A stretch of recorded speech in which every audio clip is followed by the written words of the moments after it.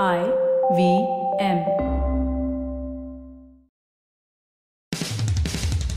A niche thing explores subcultures around us that make for great interests and hobbies. These range from topics like affordable art to exploring the world of coffee, hi-fi, sneakers, watches, vintage fashion, where the list goes on and on. It's a podcast with something for everyone. So let the conversation begin. On today's episode of A Niche Thing, I spoke with Ashton. Ashton is the habit coach. He's done over 800 podcast episodes, and we were talking about intermittent fasting. It's a subject both of us are very passionate about. We're actually both very passionate about biohacking, and this is somewhere in that realm. We speak about how to get into intermittent fasting, why do intermittent fasting at all, our personal experiences going all the way up from 16 hours to a 5-day fast. Having said that, we're not medical practitioners, so please take your doctor's advice before doing anything.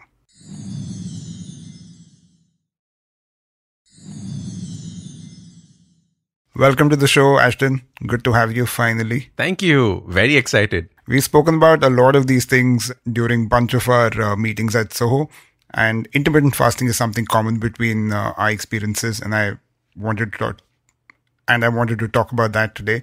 So let's start with your journey into IF. How did that come about? How long has it been? And you recently did a 5-day fast, which I also want to get into. Yeah, 120 hours. That's crazy. So intermittent fasting started about 9 years for me. So it's been a while. And it started with the way that typically people think about intermittent fasting, which is fat loss, right? I had, by that point of time, done everything under the planet, Atkins diet, high carb, low carb, this, that, everything.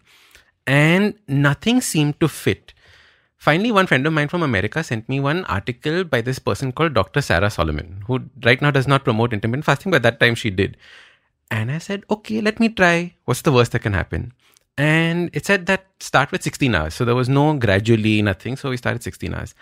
And back then, 9 years ago, when you said the word fasting, people thought that, you're doing it for getting a good husband, getting a good wife. Religious reasons mostly. Religious reasons, yeah. Right? And then I said, no, every day I do this for 16 hours. Ashton, are you mad? You're going to faint on the middle of the road. Please don't drive, Ashton. Like if you're driving, then... And there were just so much concern from everybody around. Now, in retrospect, it's hilarious, right? I used to go for client meetings and say, sorry, I can't have this because I'm fasting. And they would be like, but you look normal to me. You want something special. You want something. Like, it's crazy. Like, how are you not dying in front of me? No. So it was really funny back then. And I fell in love with fasting at that point of time because it was the only thing that made a difference to the way that I felt, not just fat loss wise. That of course happened. But energy-wise as well. Because, we don't realize just how much we are fueled, right? And if there is a car that is full of fuel, it is technically slower than a car that has lesser fuel in it, right? In Formula 1, we see this all the time, right? Yeah. You're slow in the beginning, fast at the end. Why? Because you're carrying so much. So it's the same way. You're sluggish in the beginning. Obviously, it's not because of the weight, but you're sluggish in the beginning. And after a while, when you start, not being fueled by sugar so much, you're actually full of energy. And that's what I loved.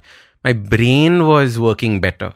And all those elements work together. And then slowly, you start learning a little bit more about fasting. Then you go into saying from 16 hours, let's do 18 hours. Let's do 20. Then you do your first 24 hours. And you slowly progress through this, this whole gambit. And then once Ramzan was going on, so I said, best opportunity. I will eat only after sunset. So then I did that whole 1 meal a day kind of thing. So it wasn't breakfast that I did. I just did 1 meal at night. And I felt my body feel so good just doing that. So that is generally how the fasting journey of mine has started. And then obviously did 2 days, 3 days, 4 days, and then 5 days. And we'll deep dive into each of them because different things happen in each of them. So my journey is pretty similar. I think I've been doing IF for about 7-8 years now, and exactly the same thing. People would be like, is there something wrong? Are you doing this for a religious thing?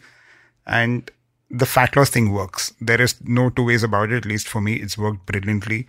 I would not advise anyone to do IF and in their feeding window eat junk, but I've lost weight eating junk. And as long as you're in your calorie deficit, and IF, it's just worked.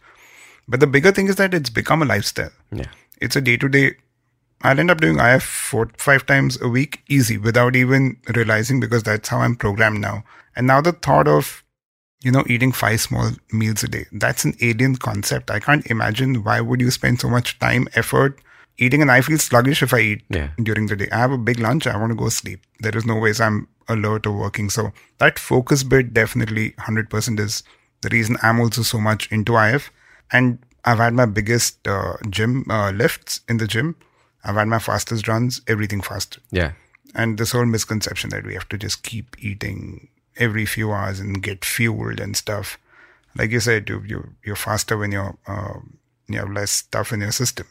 In fact, it's so interesting that we have this whole pre-workout that we need to have, right? Your pre-workout is designed to make your energy systems work more efficiently, right? So for example, you have your black coffee so that it doesn't tire you out. So black coffee has this thing called adenosine as an inhibitor, right? So it prevents you from getting tired. Now, not to have black coffee with sugar because then you're spiking. Correct. Right? Not to have that banana before going into the gym, not to have a bowl of porridge, etc. Because then you're taking away from your energy for the lift and it's going into your digestion. Correct. You're just digesting. And we were discussing this earlier, at least when I started working out weight training. So I used to be very, very thin. I was a little under 50 kgs. Okay. So I had to... Wow. Yeah, I was really, really thin. Dangerously unhealthy thin. So I had to weight train and hard gainer, so it was tough to gain muscle. But you came with this knowledge from every trainer that eat 3 hours before and then half an hour before have another banana shake with some protein and some peanut butter and stuff. And so much focus just went in that. And it's not like we were doing 2 hour, 3 hour workouts, right? Arnold Schwarzenegger level or something. You're doing a 45-minute workout. Why are we fueling up so much? But yeah, thankfully all of that has changed now. And coffee is my pre-workout of choice. It's the best. Just works. Yeah. Like when I work out with my bodybuilder friends, they do this pre-workout thing. Like you said, 2 hours they're in the gym, you would die. Yeah. Right? At that intensity. And that volume, right? They're crazy. We are not. Yeah, we are not. That's why you don't need to do that. So coming to intermittent fasting protocols, and like how you said, right, different protocols, different duration does different things to you. Let's get into that. So the first thing on why we fast, I think it's important to get into why we do intermittent fasting per se. So it's very interesting that the whole game around intermittent fasting is around this one hormone called insulin. Okay. Everything's about insulin because what's fascinating is that the body has 4 different hormones to raise blood sugar, but only one to bring it down. Okay. So we got, glucagon, we've got adrenal, we've got cortisol, we've got HGH, all raise our glucose, but insulin is the only one that brings it down. So our body is designed to be raising our blood sugar. That's what we don't get, right? So we're constantly eating, which is anyways raising our blood sugar.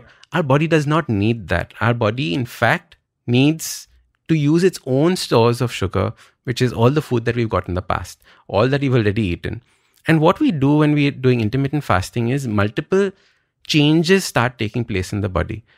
The biggest is that it stabilizes our blood sugar level. So, back in the days before continuous glucose monitors, whenever I used to do a fast, I used to poke myself like 2-3 times a day with the old glucometer, checking it out. I remember the first time I did a 48-hour fast, I thought I would die 48 hours fast. I was constantly checking it out, what's happening, checking pulse and all of that. Now it's just so easy to do these things. And I can deep dive into CGMs also. Just pricking yourself 4 times a day to check if everything's okay. Nah, it's a pain in the ass. You do one finger, next finger, next finger, next finger. So anyway, so you start doing that and you start seeing how your blood sugar stabilizes over a period of time. The next aspect of it is that when you are doing a 16-hour fast, you are working on making sure your blood sugar is stable. But the second important thing is that you're making sure that your body is using its reserves. Okay. When you're constantly eating, you're using the food that you've just eaten. You're never using the reserves that you have. And by reserves, I mean what we want to get rid of, which is the fat on our body. Okay. So when you're doing that 16-hour window, that 18-hour window, it is primarily from your insulin and fat response point of view. Okay. So that is your fat loss kind of fasting.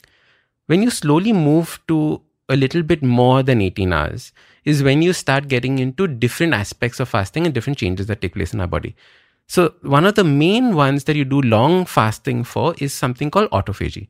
Autophagy is when your body consumes its own cells. So auto, own, phagy, consumption. And what it is basically it's eating up all the cells that have stopped working. Right? These are called senescent cells, cells that are gone senile. Okay. And what happens is that if the body is being continuously fueled, it says that I don't need to get rid of them. Bichare, let them continue living. What is the point? But now when you remove the food, they're like, Arey, right? This town ain't big enough for all of us. Okay. So it starts eating up all these old cells and starts consuming them and using them as nutrition. So what you're doing is you're replenishing the body with newer, better quality cells. When you do longer fasts, and guys, my surname is Doctor. I am not a doctor, so please don't take any of this as medical advice. Correct, please, yeah. Anything on this episode is our personal experiences. Yeah. So don't hold me against it. Okay. But what's interesting, and do your own research, always do your own research. So what's interesting is that a large number of studies have been done on fasting and cancer. Because it, helps getting rid of these cells that are cancerous in nature, your tumors, all of those. And you're seeing a lot of changes taking place in that. So that's what happens when you do a longer fast. Then once you start hitting the 3-day mark is when something interesting happens in the brain. Our brain starts producing something known as BDNF, brain-derived neurotrophic factor. So all throughout our school, all throughout college, we were taught this one thing. Our brain is the only organ that does not grow, it does not change, it is the same. Now we know that it does grow, it does change. And when BDNF comes in, it is actually what promotes growth in our body. And BDNF comes from fasting, BDNF comes from lifting in the gym as well. So you get those two benefits that take place. And BDNF, why? Because when we are in a state of fasting and hunger, our body is trying to make us smart enough to go find food. So it is a defense mechanism that is taking place that is beneficial for us. So BDNF grows, which is a fantastic thing. Even growth hormone, right? Your growth hormone HGH secretion. starts, correct. HGH starts at around the 48-hour mark. It goes 400 times what it normally should be. So HGH is a human growth hormone, which is what everybody who goes to the gym is after. Correct, because it helps you grow your muscle, etc. And the reason why HGH comes out is fascinating, Anish, because your body doesn't want to consume the muscle that it already has. Correct? So it's releasing HGH so that it maintains its muscle mass. One of the big worries that people have when they get down this whole fasting route is that, will I lose my muscle? Oh, people behave like you suddenly overnight are going to lose so much muscle. You're going to shrink. Yeah. Right? And you will technically shrink. Like, for example, when I did my 5-day fast, I shrunk, but it wasn't muscle that disappeared. It was glycogen in the muscle or the sugar in the muscle that disappeared. So, yes, you do look smaller, but once you start eating again, you puff up. I want to touch upon the muscle loss misconception, I think, because I do a lot of weight training. So you are weight training to build strength and somewhere build muscle. And you can do that if you do IF all the time. There's absolutely no problem. I think what people also need to understand is that because you're doing IF doesn't mean you're not getting your nutrition. You still have to get your nutrition. Whether you do 16 or you do 1 meal a day or whichever protocol you follow, when it comes to refueling, nutrition is extremely important. I've spoken one thing about misconception already. You want to talk a few more things like that right now, and then we can get into things you can do easily, like getting into a 16-hour fast, building up to your 5-day fast. What I like to do with some of the guests is, you say one misconception, I'll say one misconception, and we can have one jugalbandi. Okay. So now that I've spoken about a misconception, why don't you tell me one? So one of my favorite ones is, how will I go to sleep? Won't I go to sleep hungry? Like when you stop eating at 6 o'clock, say, people say, won't I go to sleep hungry? And again, we don't realize that sleep is not a function of your hunger. It is a mindset. And we think that just because my stomach is doing good, it means I'm not going to get sleep. So there's no such thing. If I eat at 5, I still sleep like a baby at 10. So I'm perfectly fine. For me, one question I get asked a lot is that there is no ways I cannot eat in the morning. I have to have breakfast. Otherwise, I will not have any energy. And I was like, have you ever tried it? I'm not saying try it for one day, but try it for a few days and see how it affects, right? So breakfast myth that we're busting. Breakfast is the most important meal of the day. Man, eat breakfast like a king, lunch like a queen, and dinner like a pauper and all of that. Nonsense. It was a marketing gimmick from your oat companies. Propaganda from the 80s or something. Yeah, this was before cornflakes. So oat companies had started these breakfast like a king. People did not have breakfast. Breakfast was not a thing. There is no word for breakfast in any traditional society. What is the word for breakfast in Hindi? Nashta. Nashta means snack. Right? So there's no word for breakfast. So as a result, breakfast didn't exist. Yeah. When you meet people and they're like, yeah, I like to have a breakfast and then I have to have my lunch at 1 o'clock. I think you just ate. You had your breakfast at 9. Now you're having another meal at 12.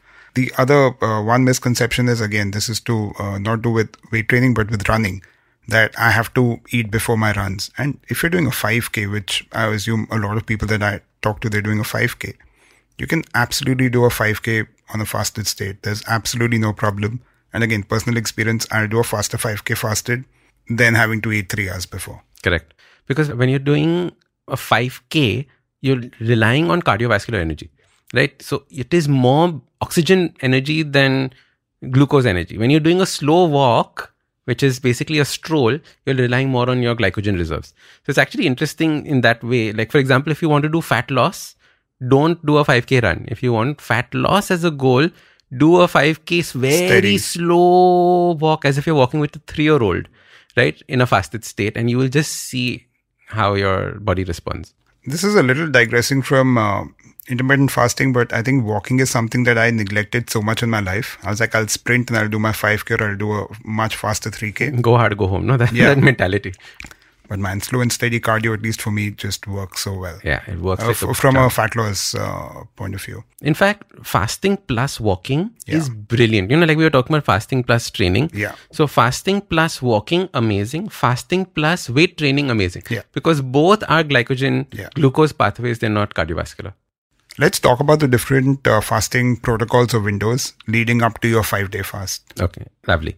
So there are 2 aspects when it comes to what are the kinds of fast that we can do. So the first kind of fast is when people say nothing but water. Okay, so that means no black coffee, nothing else. However, because we know that we're fasting only from an insulin point of view, so anything that does not raise insulin technically can be had in a fast. So as a result, then we get into black coffee is allowed, green tea is allowed during your fasting window. After that, you can do what is called a bone broth fast, which is a higher fat percentage. It does have a little amino acid and protein in it. So it does affect insulin, but not dramatically. So then you have bone broth fasts. And these are typically the things that you can consume. You can consume apple cider vinegar as well in your fasting window. Because normally when people say, nothing you're going to eat, but what can I eat during a fast? It's like, the idea of a fast is that you don't eat anything. So anyway, so people sometimes want to know what they can consume. So this is stuff that you can consume and you choose what you're going to be doing. Then comes the different timing protocols. Now, the important thing is that fasting is called time restricted eating, not calorie restricted eating. Okay. So when you're eating, you eat as much as you want from a maintenance calories or whatever calorie point of view. However, the starting point for any fasting, I would say, is 12 hours. Many people can't even do 12 hours because they're so used to eating at 12 in the night and 7 in the morning when they wake up. So they don't even get 12 hours of fasting. So I first tell people as a habit, guys, reduce the time then you eat at night. Try and at least get those 12 hours in. If 12 hours is easy, start off with 14 hours. If 14 hours is easy, do 16 hours. Because 16 hours is where that magic starts taking place. 16 hours is where your body starts switching to fat usage, all of that. Then once 16 hours is easy, move to 18. And for most of us, between 16 and 18 is the perfect window that we need to hang around in. Sometimes you do 16, sometimes you want to skip and you want to have a later lunch, you do 18, you want to have an earlier dinner, you do 18, perfectly fine. Once in a while, either once a week or once in 2 weeks, what I suggest is do a 24-hour fast. Now, what does a 24-hour fast do? It pushes you into that ketogenic window. The ketogenic, we haven't spoken about ketosis on the podcast yet, but the whole idea is how do you teach your body to stop consuming the sugar in your system and start consuming the fat that is stored. Okay. And this transition takes place once all the sugar has been, not all, but most of the sugar has been used up. And then your mitochondria starts consuming the ATP that's being generated from a state of ketosis. Now, what's interesting is that the mitochondria or your body has to be trained to get into the state of ketosis because it's forgotten. We've not fed it. We've constantly fed it and has so much sugar that it's, it's like, "Arey, ye bhi kar sakte hain. Yeah. I can do this also. Wow." Okay. So we have to teach the body that it can. And this 18-hour to the 24-hour window is perfect for doing that. So once a week, once in 2 weeks, 24 hours, I think is a great idea. Then comes 48, the dreaded 48. Because what happens between the 24 and the 48 window is that your body starts producing this hormone called ghrelin. Now, ghrelin is your hunger hormone. Okay, it sounds like that. Only ghrelin, I'm hungry. Right? So, ghrelin is that hunger hormone that makes you search out for food. Right? And it's saying in 48 hours, Baba, you better bring the sky down, go out and get food. So, when you're doing a long fast, this 48-hour mark is the deadly one where you suddenly start feeling hungry, you don't know where you are, and all of that starts happening. But something amazing happens after 48. Your body suddenly becomes peaceful. Ghrelin has stopped. It has left your system. Hunger has left your system. Now you're in a state of complete peace. You don't need food. Somebody's sitting on the table and eating with you. You don't even care. Doesn't matter. Nothing. And then that state of being at peace lasts for up till your 5-day mark. Right? Why up to your 5-day mark? Because then you're starting to wonder, now what will I eat and break my fast with? And then you just basically, shoot yourself in the foot. But the idea is that the 3 to 4 day mark is very, very peaceful because there's nothing pulling you. Your energy levels are stable and it's a great place to be. I typically like doing a 3-day to a 4-day fast. Once in a while I do a 5-day fast, but otherwise not. The first time I did a 5-day fast was at my farm. When I thought that if I'm at my farm, I had less temptations to. But what I didn't realize was my cousin was there with his Guju wife. And all we spoke about was what thepla we're going to have after this, what patreha we're going to have after this. And it was a complete disaster. It was too funny. But yeah, so that was the way that I did my first. I think that was actually a 3-day fast. I did my first 3-day fast that way. And I've been doing one long fast every 3 or 4 months. So this 5-day fast, physically and mentally, 2 aspects, right? How were you mentally in terms of focus and work and stuff? And how was your energy level physically? Because I think I did see you on the treadmill or something like that. So both aspects, how were those beyond the 48-hour mark? So going to the gym is a regular thing. So I would continue going to the gym through my fasting window. At the 48-hour mark, you are low on energy. Okay. At the 48-hour mark, you are brain foggy, can't focus, but that quickly changes and that quickly shifts.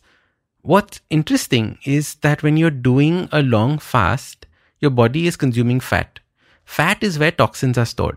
Okay. So it's interesting that when you go on a high fat loss diet and you lose a lot of fat fast, you start falling sick fast. Because all those toxins are coming out in your body. And there are lots of different protocols on maybe using chlorella, etc. to absorb these things. And we won't get into that aspect. It's a wormhole in its own. But the idea is that you will feel strange feelings. It could also be because it's these toxins coming out from your fat. But overall, you're actually peaceful. Like people keep asking me, how was it 5 days? I was like, peaceful. You're not running around, where's my next meal coming from? Okay. Although, like maybe you saw it on my Instagram stories, YouTube was being a complete pain because YouTube was only showing me food stories. And then because after you watch 3 of them, it's obviously going to be like an endless flow. I think we saw some 65 videos of food on that one day. So I've done a bunch of, my day usually was once a month, do a 48-hour fast. And for me personally, the 30 to 36 hour range, that's when I feel hungry. And the moment you cross that, it really doesn't matter. Yeah. And I think the last long fast I did was about 54 hours. And I had to break it because I had to go for a wine tasting. Mm-hmm. I was like, now I have to... you broke it at the wine tasting? No, I didn't. I was like, I have to break this properly to do that in the evening. But I could have easily gone on. Yeah. And you just don't feel hungry. Yeah.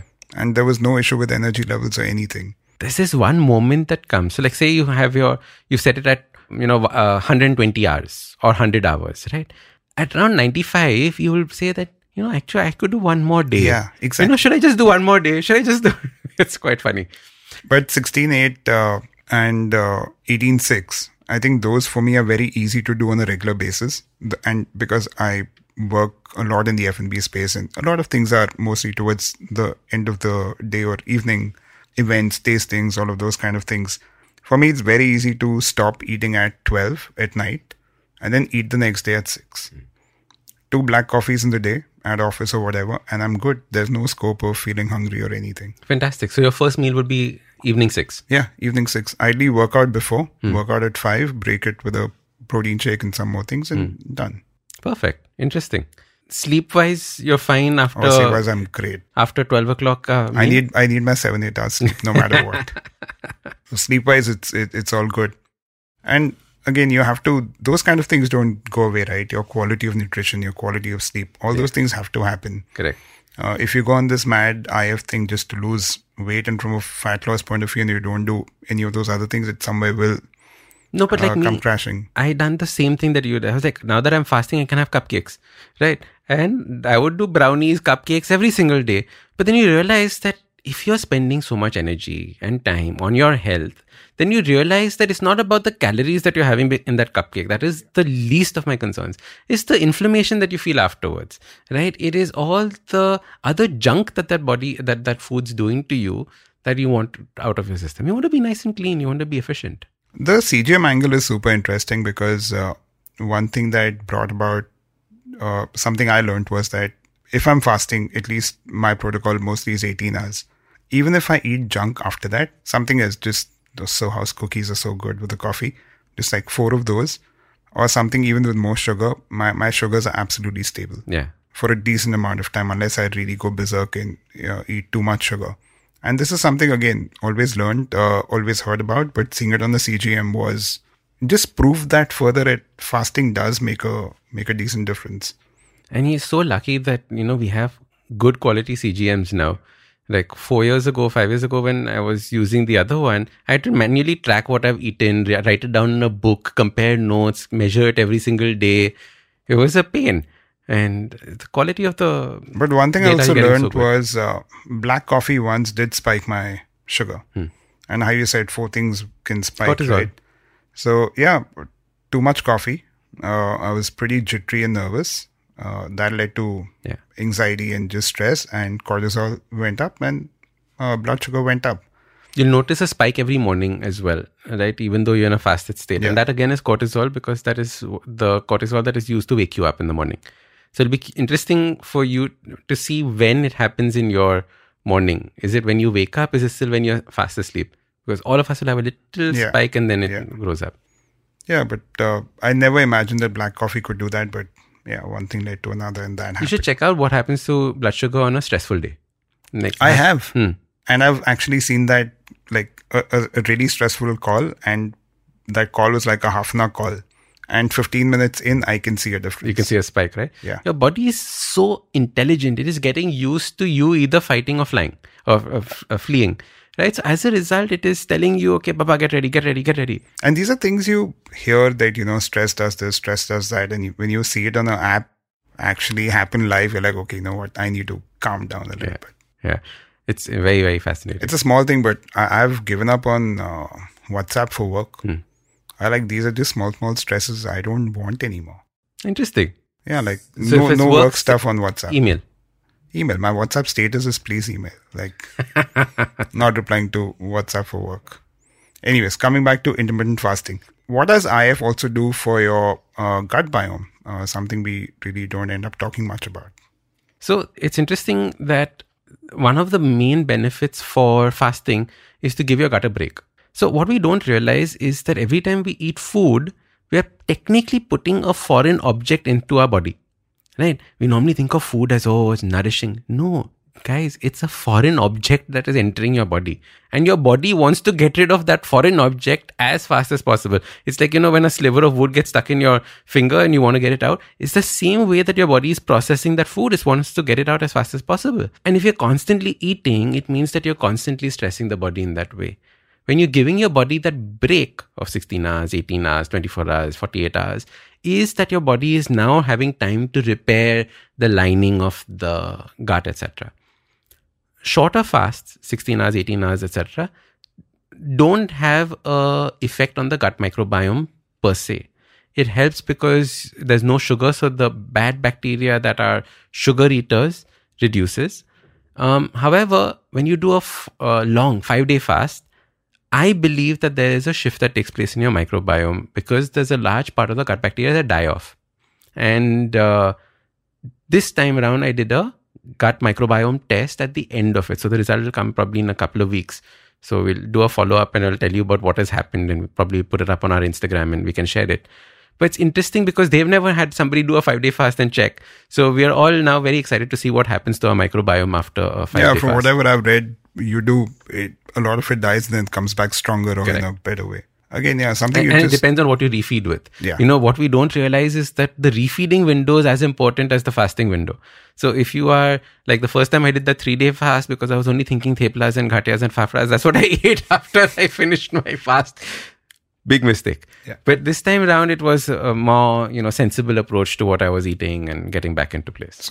This also plays into the whole detox conversation.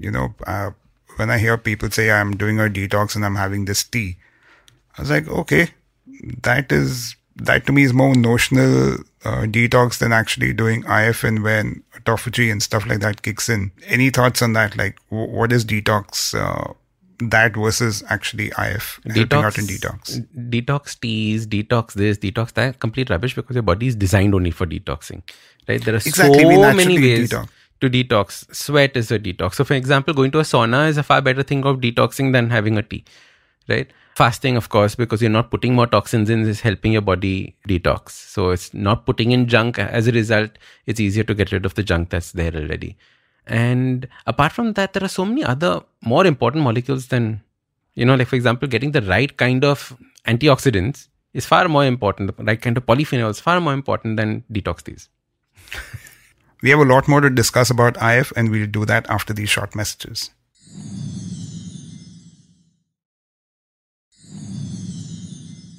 All right, we're back to discuss intermittent fasting. One thing I also got wondering was that pretty much every religion has some sort of intermittent fasting. I always joke about this because every religion has some form of fasting except mine, which is like Zoroastrianism. Zoroastrianism has no concept of fasting except 1 month we will go vegetarian. That is our concept of fasting. But anyway, I'm sure at some point of time we also had it and it's gone. We normally think of fasting from a religious point of view as penance. Or from a point of view of, we are sacrificing something. But what we don't realize is that all these religions also added this as a health-oriented reason for doing this, right? It is your body's way of saying, you've gone through indulgences, now let's repair. And I think that's a good way of thinking about all our fasting. And even when we do a religious fast, the funny thing was when I was doing my 5-day fast was when the Jains were doing the Pajushan. Right? And everybody was saying, my aunt is doing 9 days. You're doing 5 days. I was like, guys, it's not a competition. But what I appreciate about Pajushan and all was they're saying that, yeah, but we do everything. We still, go to work, we do this and all of that. And that is how we should be thinking about fasting. Yeah. It's not that when I'm doing a long fast, I'm lying in bed, people are coming and pampering me. Dude, I'm at work or I'm at the gym or I'm recording podcasts, right? I was recording podcasts on my 5th day. Yeah, life goes on. Yeah, life goes on and it is perfectly normal in that context. It is just that you're not continuously eating. And since I'm a habit coach, obviously I know that eating and hunger is a habit, right? It is not that we actually feel hungry. It is just that it's a habit of hunger. I've also seen, again, this is something personal, but in my mother's case, she was diabetic. Her blood sugars have, everything's just become so much better with about 2 years of IF regularly. Big difference. Yeah. And this is another question you get that if you're pre-diabetic or diabetic, can you do intermittent fasting? In fact, when you're pre-diabetic, you should be doing intermittent fasting so that you don't become diabetic. And pre-diabetic is a polite way of saying diabetic. Yeah, right? pretty much there. Dude, you're there. It's just that we're trying to be polite when saying pre-diabetic. You must take it seriously. All right? Even when people say insulin sensitivity. All of those things are things that you should be taking seriously. Fasting helps with that. In fact, on the Habit Coach podcast, we did 2 episodes with Dr. Roshni Sanghani. And she treats her diabetic patients with fasting. She's associated with Dr. Jason Fung, who's the granddaddy of intermittent fasting and has been teaching it for all these years. And we refer to his books, etc. when we're talking about fasting, obesity code, diabetic code, etc. Fantastic books. If you're diabetic, please read Diabetic Code. It'll put everything in perspective. So pre-diabetic, diabetes, my dad as well. Intermittent fasting has really helped him. Intermittent fasting plus a walk. Yeah, same, pretty much. How does IF affect sexual drive? Normal IF, no difference. Correct. 5-day fasting, I felt there was a drop at day 4. But then day 6, it comes back with a vengeance. Amazing. Just like the gut bacteria. Just like a gut bacteria. So there you go. So plan your long fast accordingly. How do you break your long fast? So what I did was I broke it with bone broth. So the collagen from the bone broth helps line your gut. It has your amino acids. It has fat. So it has all the elements that are needed for you to awaken your gut. Then what I did was, because I'm Parsi, of course, I had eggs, because what else would you eat? So I had scrambled eggs made with ghee. And then I had bhindi, which although lots of people say you should not be having bhindi, I find bhindi very, very easy to digest. The sticky substance in bhindi helps the gut lining. So from that point of view, I had bhindi. And then because I was watching so many street food videos on YouTube, I made my friend order a sada dosa and some pav bhaji, and then I took 2 bites from there to satisfy the YouTube craving. YouTube craving. What about impact on inflammation? Another thing we don't end up talking about, and again it goes into more of the fat loss conversation, but inflammation is an important aspect as well. Yeah. In fact, inflammation, when we think about fasting, because we're not causing damage to the body is having its time to repair. Inflammation basically is the way that your body repairs its damage. You get hit on the head, you get a bump. That is nothing but inflammation. Now imagine that bump happening at a cellular level in your body. All your cells are feeling this bump, right? All your organs are feeling. That is basically what we call systemic inflammation. Systemic inflammation happens because of toxins in our food or too much sugar that we would have. When you're not eating sugar, inflammation comes down. When you're not eating junk, inflammation comes down. So IF helps dramatically in this. In fact, I really truly believe almost all of us should be doing our IF. Correct. Some people are concerned about saying, should ladies be doing IF? Should ladies not be doing IF? 1, listen to your body. 2, listen to a doctor. If a doctor says never, listen to a second doctor, just making sure that the first doctor is not anti-fasting, and then take a call on it. But the idea is that at least 12 hours do. 12 hours is perfectly fine. I still can't get over this 12-hour story. What you've told me, how 12 hours is nothing. 12 hours would anyways happen. But think about it. Now you eat at 12 o'clock when you go out. When people wake up in the morning, what is the first thing they do? Hit the kitchen. Okay, they go to the toilet. Yeah. And then after that, they go to the kitchen. Because I read in a book, you have to have 4 almonds in the morning. Correct. Then you have to have your glass of fruit juice in the morning. Correct. Then you have to have those soaked things. And it continues and it starts. So obviously, where do 12 hours happen? That morning fruit juice can be an episode on its own. Morning fruit. But the number of people that are munching till the time they fall asleep? It's crazy. I'm one of those. There you go.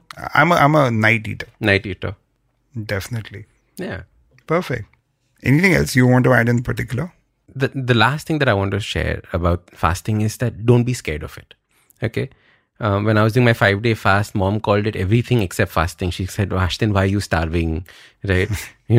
So don't be scared of fasting.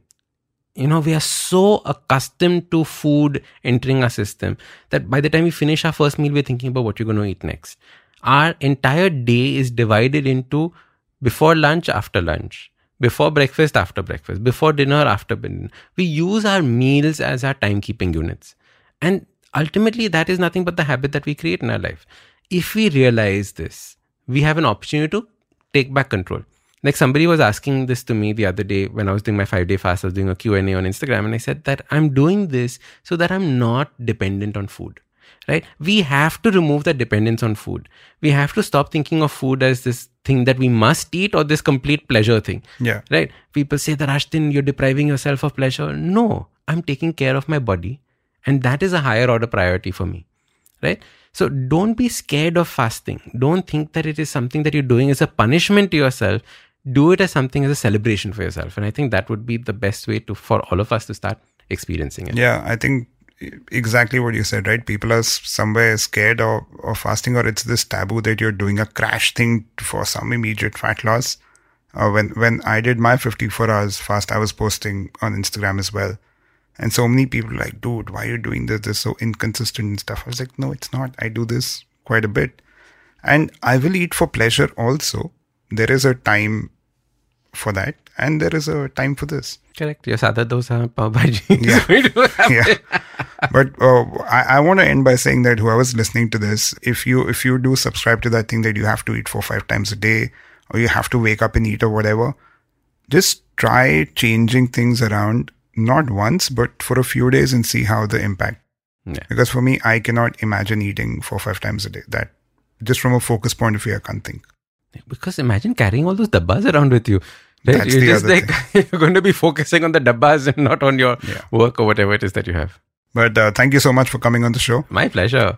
Any questions? Whoever's listening to this, both of us are fairly active on Instagram. Could I have your handle? Ashdin Doc, ASHDINDOC on Instagram. And I'm Anish B. So please reach out to us for anything, and hope you enjoyed this episode, and we'll see you next time. Yay. If you like this episode, do write to me on social media. My handle is Anish B on Twitter and Instagram. Tune in next Tuesday for yet another fun episode of Anish Thing on the IVM Podcast app and all major podcast platforms.